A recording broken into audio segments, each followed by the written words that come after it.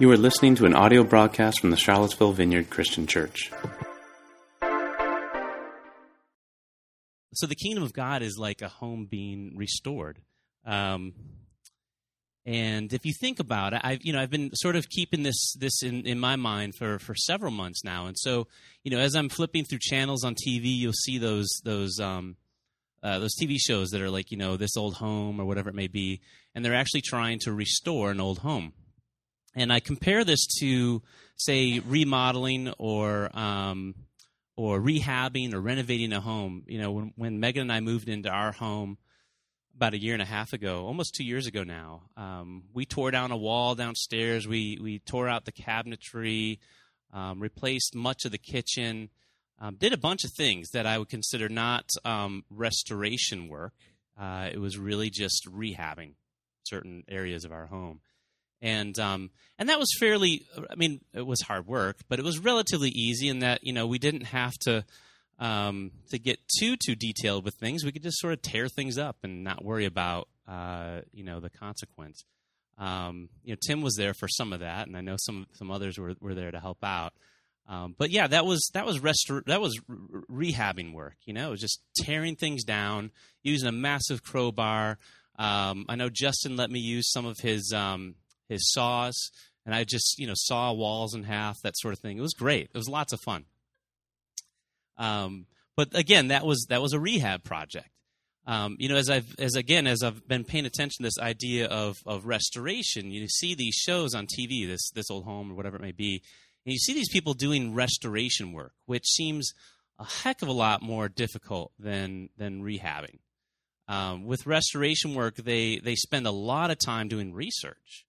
I work at UVA, and I think some of you have ties or links to UVA here, I'm sure. Anybody have any links to UVA? A few of you? We're probably all well aware, even if we don't have links to UVA, that it's a historic university. There's a lot of historic buildings. And, one day I was in one of our locations near the West Lawn, if anybody's familiar with the lawn there. And there was a guy climbing up into the attic of this building. And he ended up sort of dropping down into the rafters and was like using his flashlight, checking things out. I was like, what is this guy doing? So I was asking him questions. And he was taking a look at some of the old wallpaper that was originally in this building. And they had dropped a ceiling down below the rafter level many years later. And so he was really excited because this space that had gone unused up in the attic for decades was now a place where he could go in and explore. I get to use this. Great. Where he could go in and explore, what it was, what it looked like originally, the original wallpaper, the original crown molding. So he was just all geeked out about this. And you see projects happening at UVA quite often where they're really trying to go back and restore an old building. They're trying to get back to the original design. And, this happens all over the place when people are working on old homes, old Victorian homes, or whatever it may be. They want to restore its character to the old way, which, again, involves a lot of research. You have to figure out, okay, how was it originally designed? We want it to look just like that. We want to use similar materials. We want to be able to cut it the same way. A lot of the tools we use today don't do exactly the same thing they would have done back then, so you have to kind of break out the old hand tools. It takes a lot of hard and difficult work. And I have a couple pictures that hopefully this does. Yeah. There's this home I found online. Can you see that? Lighting's not great, but you can see over on the left here, there's this wall that has this really beautiful wood, I guess a wooden wall. I don't know what you call that, but just a wood wall with woodwork. And you see over on the right-hand side this room that was, I guess, an entryway for this old home. And this family decided they wanted to restore this thing back to its original. Thank you. That's great. They wanted to restore it back to its original. And so here, months and months later, after a lot of work, you can see, now it's still a work in progress, but you can see how they literally took off all that paint on the left-hand side and refinished that wood to its original luster. And you can see how beautiful that wood is, all the grain, and it just looks gorgeous. Now on the right-hand side, where that wall was just torn apart, now they've restored it to the way it was intended to be, with those really cool little, I don't know if those are brass handles or whatever on the doors, but just neat stuff that they've been doing to this house to really bring it back to what it was originally intended to be back in the, I guess, maybe late 1800s. But again, a much different project than trying to remodel a home where you might just say, let's just start from scratch. Let's buy some IKEA stuff like we did, and let's just throw it in there. A very, very different project.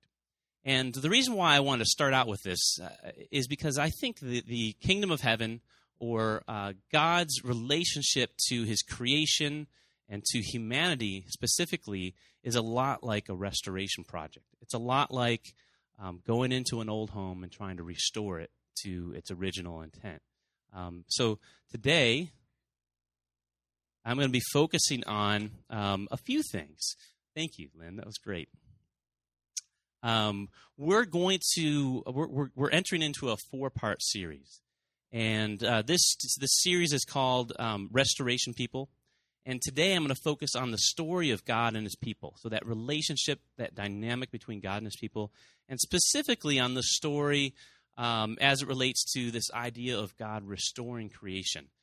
So we're going to go through the history of Scripture. So buckle in, relax, make sure you're comfortable, because I'm going to be retelling stories that you've already heard many times before. Some of you may not. But we're going to look at this narrative of Scripture in a sort of a restoration motif perspective. All right, and this series in general, as I mentioned, is called Restoration People. So this is about the kind of church that we want to work towards. This is about being a people that pick up on the work of restoration and move it forward. So we're going to, again, spend some time talking about that story, what that story is today, what's led up to today. And then the next few weeks, we're going to focus on, we're going to focus on, at the individual level, what it means to be restored to God's image, at the community level. So restoring this idea of being the bride or the body of Christ. And then at the world level, doing the work, getting our hands dirty and doing the work of restoring God's creation as a whole. So that's going to be the basics of this series. So let's just dig right into the story of God and his people. And I've got a little picture, I guess, a little chart here of the major points in history that I wanted to cover. So number one, you start out with creation, and Genesis 1. Jamie told me that if I needed to cough, I should just pull the mic away from my face. So in the beginning, and if you want to, I'm not going to put a lot of the Scripture up here on the screen. So if you want to, if you have a Bible with you, you're welcome to sort of join me as I journey through the Old Testament and New. We should have some Bibles handy. I don't think there's any right here, but there might be some out at the welcome tables. If anybody wants one, you're welcome to have that. Take it with you. It might be helpful to follow through. But if you look at Genesis 1, that's where we find the initial story of creation. And there's a couple of accounts. But a couple of the key points I want to hit on here is as you look at this creation story, you'll see that God calls his creation good. At the very end of the work that he's done, he calls his creation good. He says, this is good. Everything, as you look at the story, everything is in perfect balance. Everything is in perfect order. The relationship between God and humanity at this point is marked by proximity. It's marked by intimacy. It's marked by trust and love and purity. And the relationship, as I say, between God and humanity is at its best at this point when God creates all of creation, including humanity. And humanity's charge at this point essentially is two things. It's to multiply and then to rule over God's creation, to rule over the earth. And we know that from the Genesis account that God is also present. He wanders around in the Garden of Eden, and he talks face to face with Adam and Eve. It's really just an amazing picture of God interacting with his creation at such a personal and intimate level. So you have that at the very beginning, the creation, the whole creation narrative. And then the next major step in the history of God and his people is the fall of humanity. And you can find that whole story in Genesis 3. One of the key things here, one of the key phrases here is you'll be like God. This is what the serpent who tricks Eve into eating the fruit says to her, says, you will be like God. You'll have all knowledge of good and evil, just like God. So you'll essentially be just like him, which in many ways taps into this desire that she has and the desire that Adam has to eliminate any sort of dependency on God. It makes them independent of God. They no longer have to lean on him. So now they're, by eating this fruit and having that knowledge and being independent of God, they've now really sort of separated themselves from God. And that's essentially what happens in the fall of humanity. And oftentimes we refer to that concept of the separation between humanity and God as the plight of sin, something that Bill mentioned in his communion.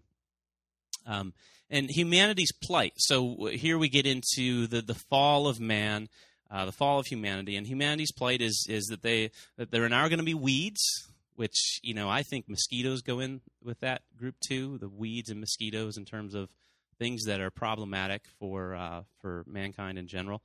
It's going to be hard work. You're just going to have to work your tail off. There's going to be death. There's going to be pain in childbirth. And there's this interesting now, a new hierarchy, it seems, between man and woman. And there's also shame. We know that Adam and Eve both felt ashamed of themselves when they realized that they were naked. So there's these new elements that are introduced into the relationship between God and humanity and between humans themselves. And God's relationship to humanity in this fall of humanity in Genesis 3 moves away from that image of purity and trust and intimacy and proximity to distance, to humanity's tendency to eschew God, to put him aside, try to be independent of him. And we also see God in this narrative begin his work of restoring humanity back to himself. One of the first things that happens before God even banishes Adam and Eve from the garden is he provides them clothes, right? Anybody remember that story? So he provides them clothes, and what does that do? That hides their shame. It restores, in some ways, it restores their dignity, right? So what God, the very first act of God, just before sending them off into outside of the Garden of Eden into the land, is to try to restore some sense of dignity for them by giving them clothing. They just had some fig leaves, and that's where you get all those pictures, right? So they just had some fig leaves, and God tries to restore some of their dignity, which is, again, the first act, I think, of restoration we see in the narrative of God and his people. So that's the kind of the summary of the fall of humanity. The next step then would be, and there's a bunch of stuff that I'm going to be skipping over here. Just you could probably understand the Bible is a pretty thick book if you haven't seen it before. And Scott has one. Can you just hold that up? Look, see how thick that is? That's got to be 800-900 pages. So I'm going to skip over big chunks of Scripture. But Genesis is really such a great place to find ourselves. So the next section that I want to go through is really Genesis 12. It's just several chapters later when God makes his covenant with Abraham. And I think I even have this scripture, Genesis 12, 1 through 3. So here, let me just flip forward to it so I can read looking forward. This is tricky, holding the mic and trying to read and change pages.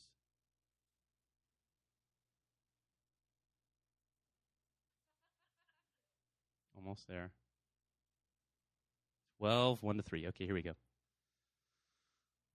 The Lord said to Abram, "Leave your country, your people, and your father's household, and go to the land I will show you.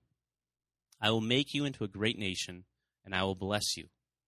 I will make your name great, and you will be a blessing.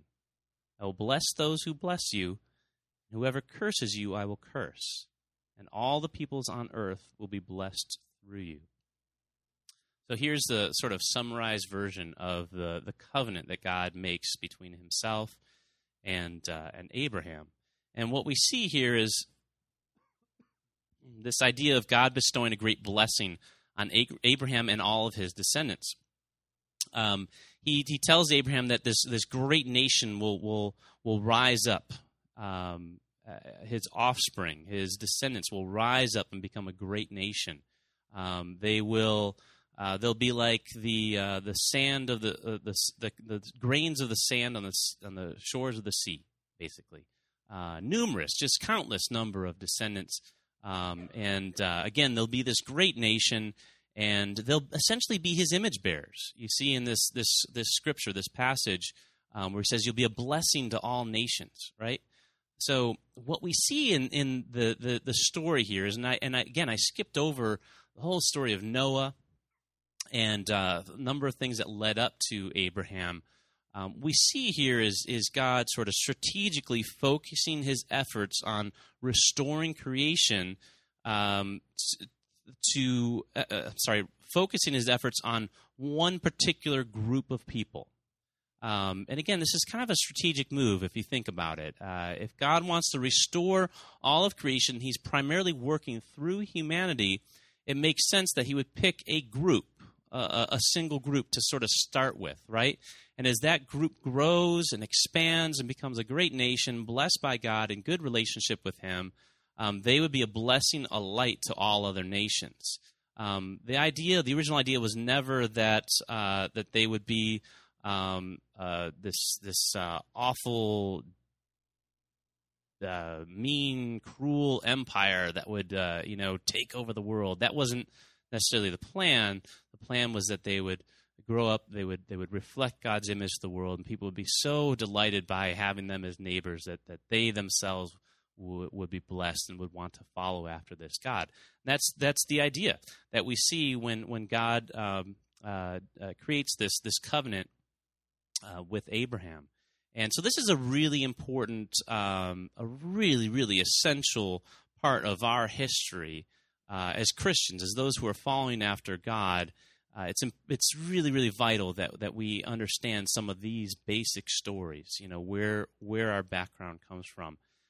We see in this story of God and Abraham a desire to restore creation and a desire to do that through a chosen people.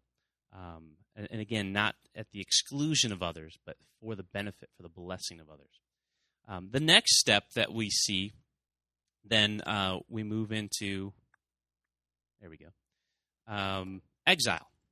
And I sort of summarize here. I've got exile in Egypt and in Babylon. And I know that again, this is a huge, huge span of time. But what we have is the initial exile in Egypt, and you can find that story in Exodus 1, 8-14. This is where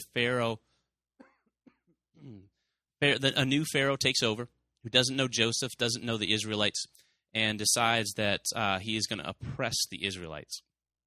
And so they become a people in exile, really, in Egypt.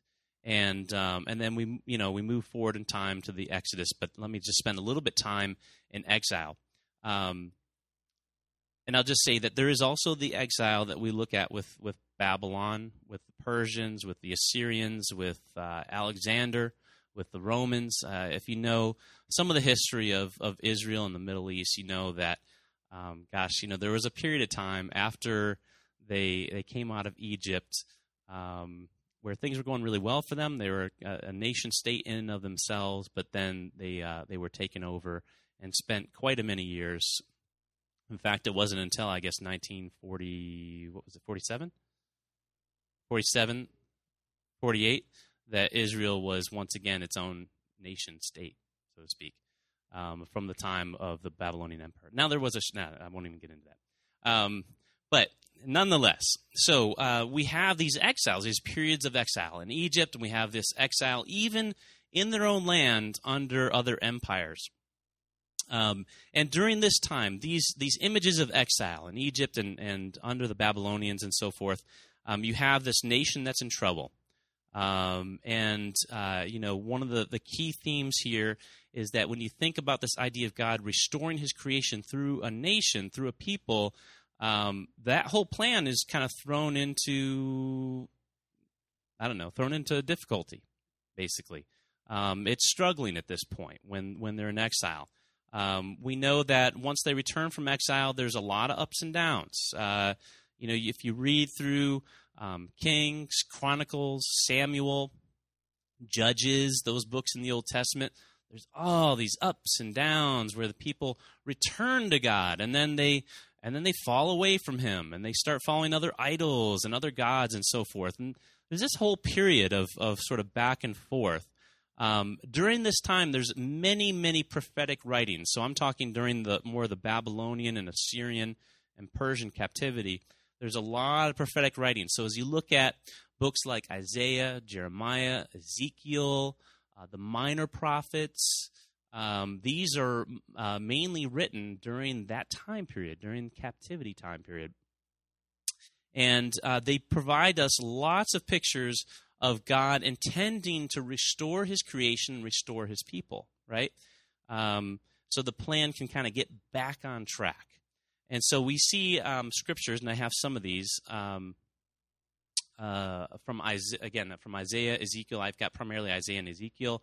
But these pictures of the future, when Israel has blessed all nations and the world and humanity is restored to God. It's essentially the picture of this restored home, right? It's the picture of what the home would look like if it was finally restored. And so let me just read through some of these. Isaiah 48, and if you want to follow along again, you're more than welcome. We're going to spend most of our time here in Isaiah. Some great stuff in Isaiah.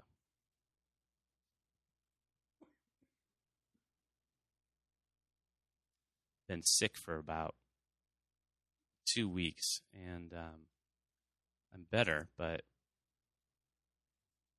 just hanging on,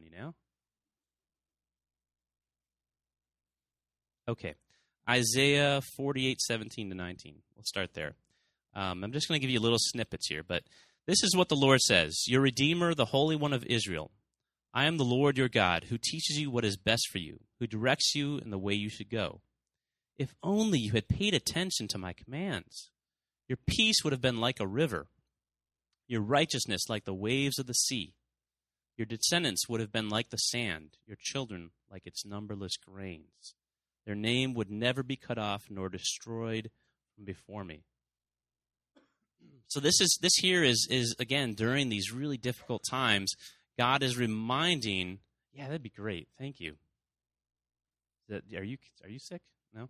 Oh, okay. Oh, thank you. That's great. We're very friendly here, the Vineyard. Thank you. I appreciate it. That's awesome.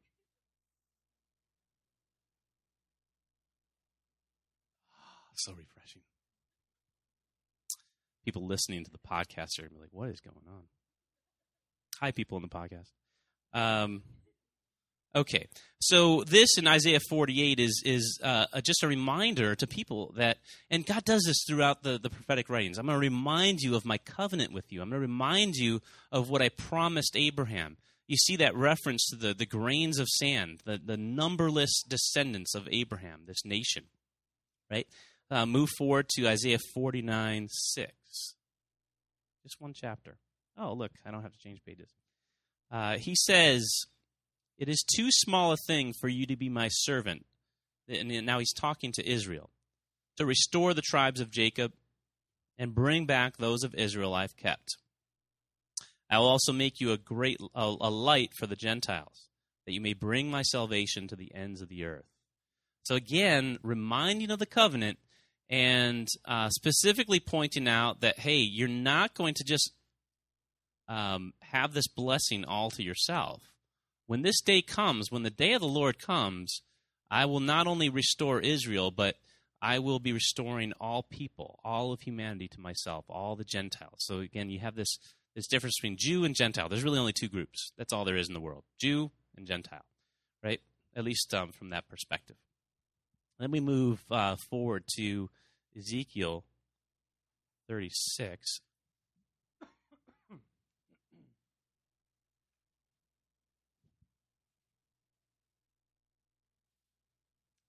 place markers would have helped.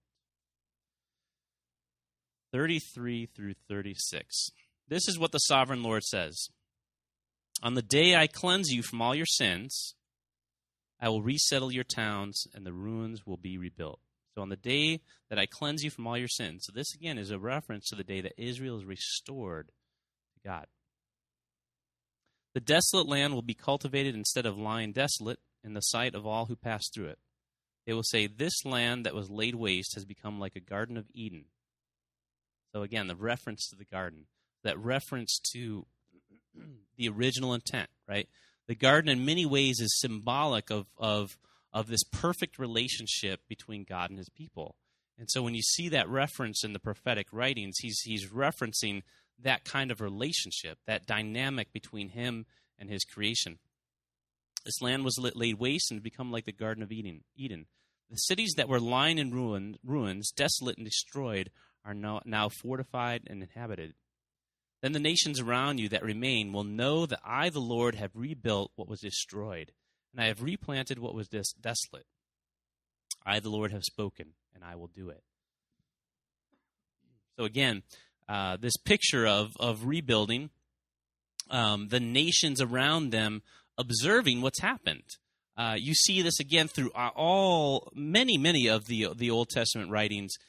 References to other nations, other peoples will see, they'll observe what I've done with you, and they will know that I'm the Lord, which means they'll worship me. They will come to me. You know, if you're a Philistine or you're an Ammonite or whatever you may be, one of those nations around Israel, and you see the countless blessings that God lays on his people.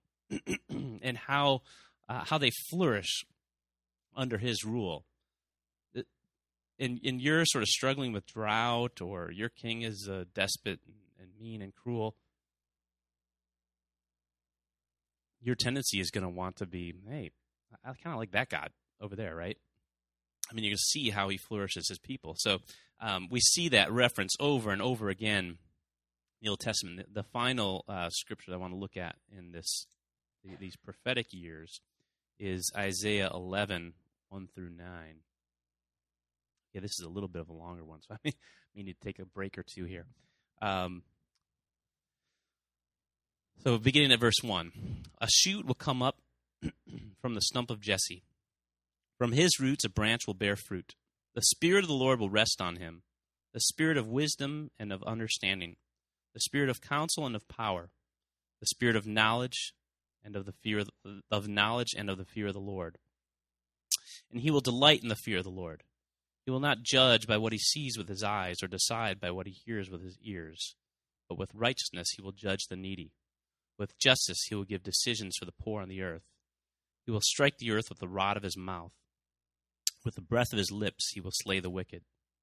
Righteousness will be his belt, and faithfulness the sash around his waist. Now, this is very much a messianic, prophetic writing.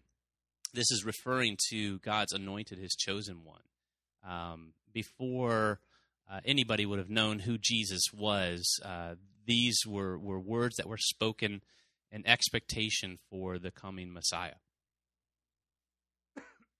And here he goes on to describe what it'll be like, what the world will be like when finally all things are restored. The wolf will live with the lamb. The leopard will lie down with the goat. The calf and the lion and the yearling together, and the little child will lead them. The cow will feed with the bear. Their young will lie down together. The lion will eat straw like the ox. The infant will play near the hole of the cobra, and the young child put his hand into the viper's nest. Now, anybody here who's had children, and even those who have not, know that you don't put your child next to a cobra's nest, right? I mean, okay, granted, we don't have very many cobra's nests here in Virginia, but if there were rattlesnakes, you wouldn't just sort of set your child next to a venomous, viperous, that's not even a word, but I made it up, snake hole, right? You just don't do that, right? So clearly what we're seeing here is not just a reckless situation, a reckless zoo with children running loose. This is a picture of peace and tranquility, of balance and relationship between humanity and the rest of God's creation. So they will neither harm nor destroy on all my holy mountain, for the earth will be full of the knowledge of the Lord as the waters cover the sea. In that day the root of Jesse will stand as a banner for the peoples. The nations will rally to him, and his place of rest will be glorious. In that day, I'm sorry, I moved ahead, didn't I? Let's just leave that. So this picture of Messiah and the restoration of everything to perfection, and you can you can see in here again references back to the Garden of Eden. We know that Adam and Eve walked freely in the garden with all these what we would consider today dangerous animals. And it wasn't like what you see on, say, the Jay Leno show or Letterman when they bring the animals in and it's kind of fun and exciting. I mean, these are dangerous animals that could strike and kill at any moment. But Adam and Eve are living symbiotically, very, very naturally with these animals. And again, the picture that's painted of the future. So again, picking up on that analogy of, we had the old home, it got dilapidated.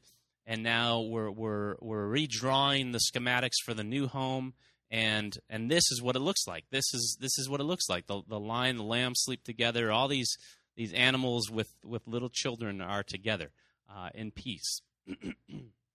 So that's a lot of what we see in terms of what's written and what's spoken of about the future, about the restoration of God and His people during this time of exile. Again, whether that be exile in Egypt or exile with the Babylonian, Assyrian, Persian, and whatever you name the empire.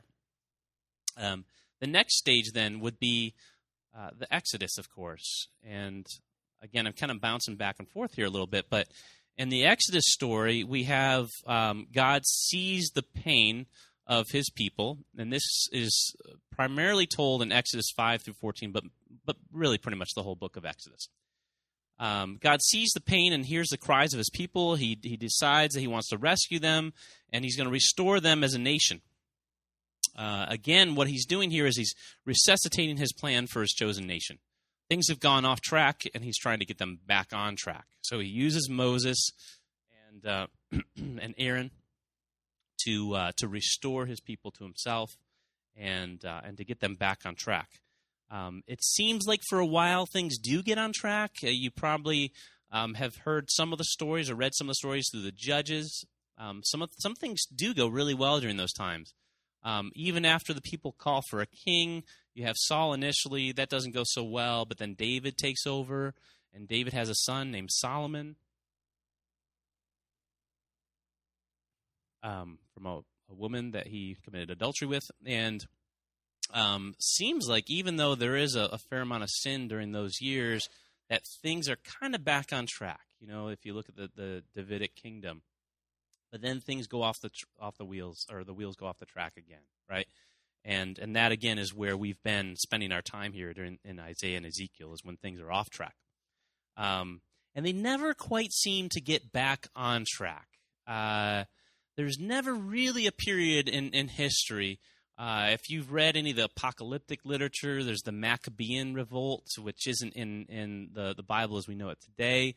But this is a revolt of a bunch of Israelites as they try to get rid of the Persians at that point in time. Or I'm sorry, the Seleucid Empire. And that doesn't go very well. It just doesn't seem like the whole of Israel is really behind the Maccabean folks anyway. So again, nothing really ever seems to get back on this track of God restoring His people and them being a blessing to all nations. So the next thing that we see in history of God and His people then, of course, is Jesus. And there's no particular scripture here. I just mentioned the Gospels. So if you want to just real quickly read through Matthew, Mark, Luke, John, I'll give you a minute, and then we'll all be sort of back on the same page. And what we see with Jesus then is the real and final return from exile for God's people. And it's not the physical return as would have been expected.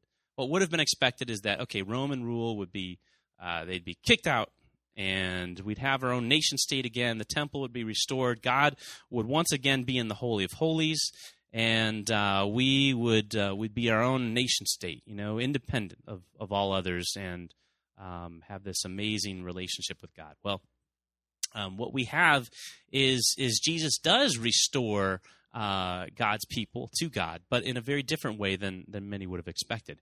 He restores in the way of forgiveness of sins, which is really the reason for separation in the first place. If you look at all the stories of Israel, those years of up and down, in the down periods, there's a lot of sin that led to the down periods where they've started worshiping other idols and so forth. And what we have is this great hope and expectation before the Messiah comes of, hey, what we really need is to be restored to God. And in order to do so, we need to be forgiven of these sins. We need to have that slate wiped clean, so to speak. And so Jesus comes and forgives sins, right? That's a sort of basic tenet of the Christian faith. In addition, one thing I thought just kind of interesting about that is Jesus comes to forgive sins, right? Which is the original reason for the separation between God and his people, this off-the-track sort of thing. The same exact thing that led to the initial separation at the fall, right? So we see some themes starting to replay themselves, and that's something you'll see throughout the Scriptures, is these themes of exile and exodus, of fall and restored, all sort of playing over and over and over again, and many of it culminating in life and death and resurrection of Jesus. How are we doing? Everybody doing all right? My voice is... I told you this was a heavy one. Didn't I tell you that? Okay. So, what's that? Dense. There we go. So, we have the forgiveness of sins with Jesus. We have God's presence restored with his people. So that was something that was missing, right? And you look at the garden, God's proximity to his people is very close. He's right there with Adam and Eve. And then there's that separation as humanity falls. And for centuries and centuries, even millennia, humanity is separated from God in many ways. And you just have, for instance, like the Holy of Holies where God appears, or the tabernacle. Now with Jesus, God's presence is restored on his creation. He is once again present on earth. And again, this is a lot like pre-fall. This is a lot like creation to fall. Another thing is that the enemy of God's people is defeated. So I mentioned before, people were expecting the enemy in that case, in that time, it would have been Rome, but maybe before that was the Persians, whoever it may have been. They were expecting that enemy to be defeated in order for God to restore this nation. But what happens is Jesus actually defeats another enemy, an unseen enemy, the Satan or the devil.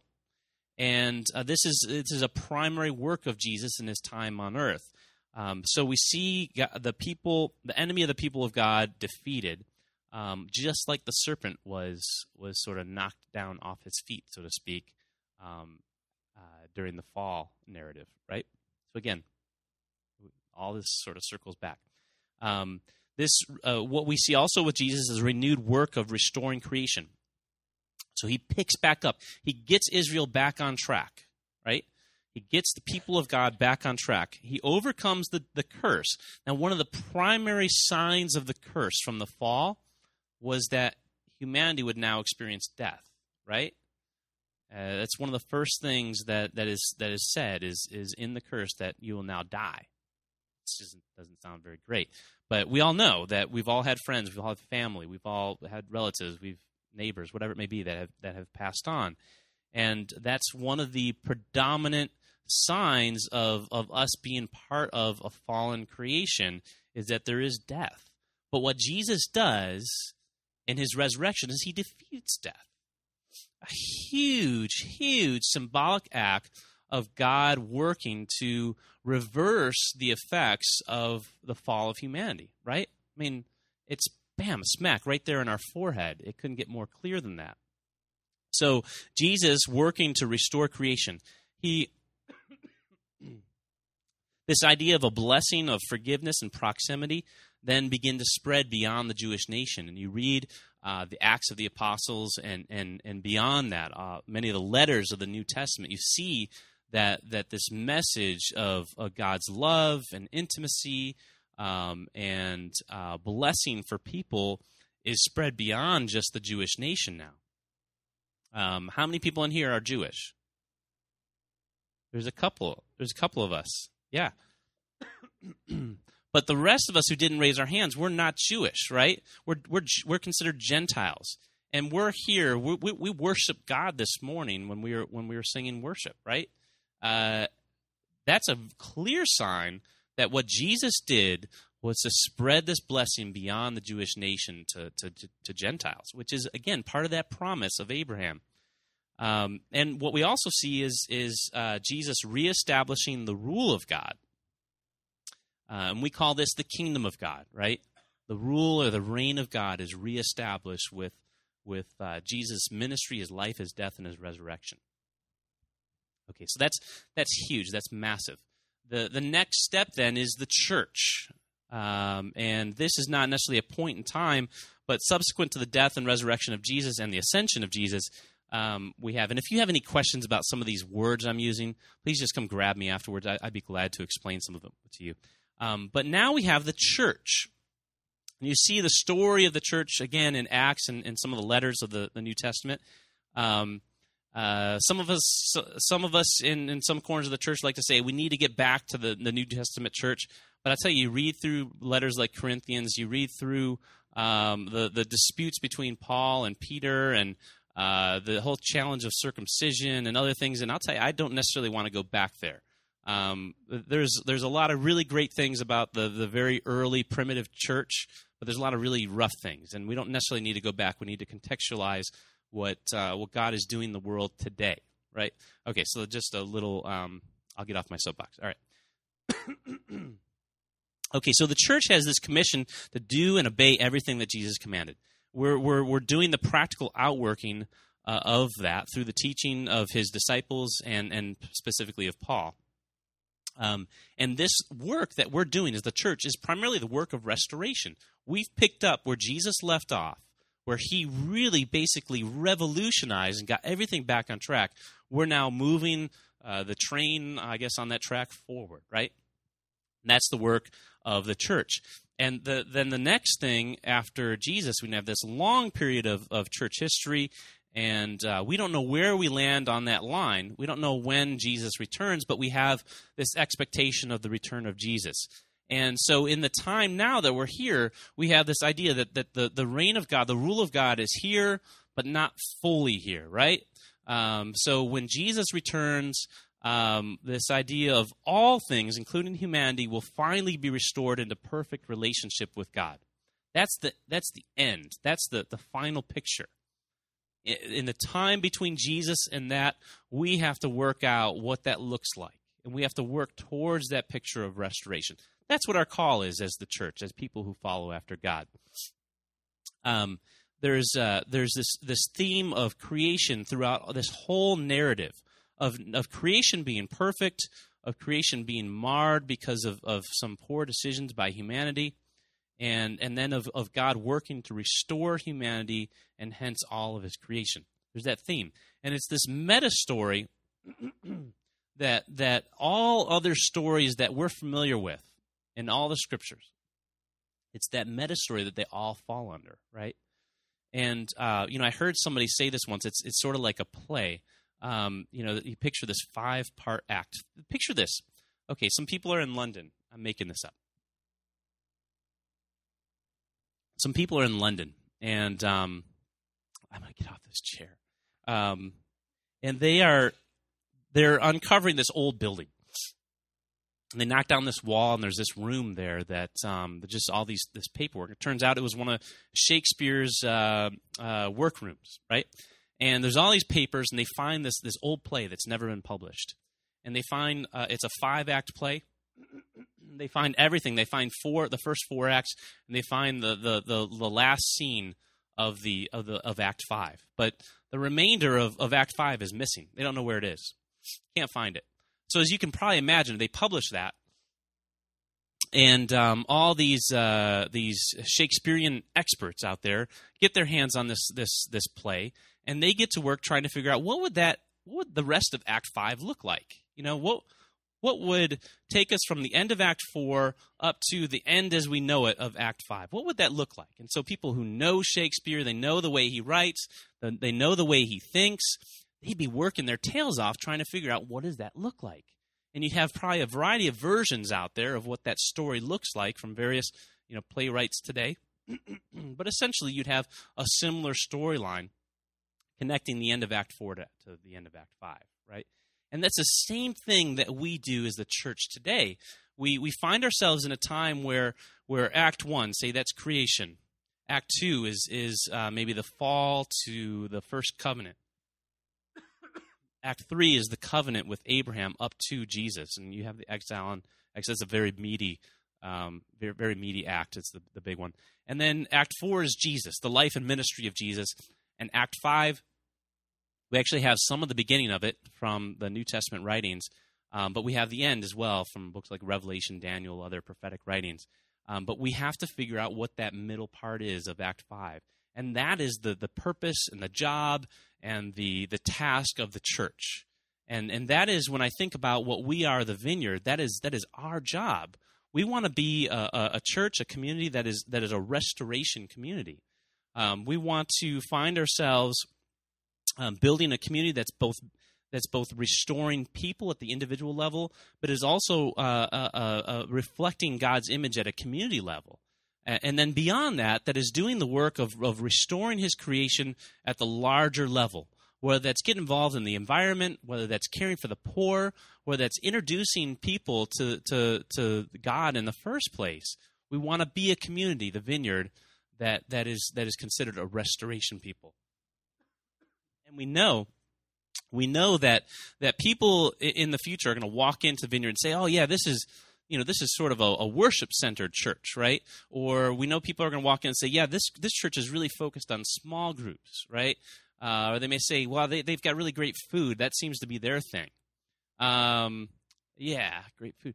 But in reality, what we hope and what we desire and what we long for is that people are gonna walk in. And maybe after they get past some of those maybe surface observations, they're going to see that we are primarily a church that is about being restoration people, that we get up off our rear ends and we restore the image of God in our own lives, in the life of this community, and the life of Charlottesville, and the life of the world. That's what we want to be. So we have the task, and this is something that I'm going to spend the next few weeks going over, because I have some ideas that come from Scripture of what that looks like, what it looks like to be a person restored to the image of God, a community restored to the image of God, and to be people that go out and do the work of restoration in the world. That's what we're going to focus on in the rest of this series.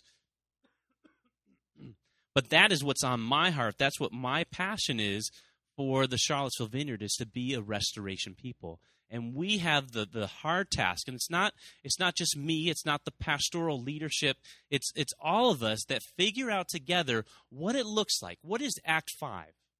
What is that? What is the rest of Act 5? What does the rest of that Shakespearean play look like? How do we work that out in such a way that it really does probably get back to about what God intended, right? About what that master playwright intended. And that's essentially what we want to be. And that's again, what we'll cover. We want to be a restoration people.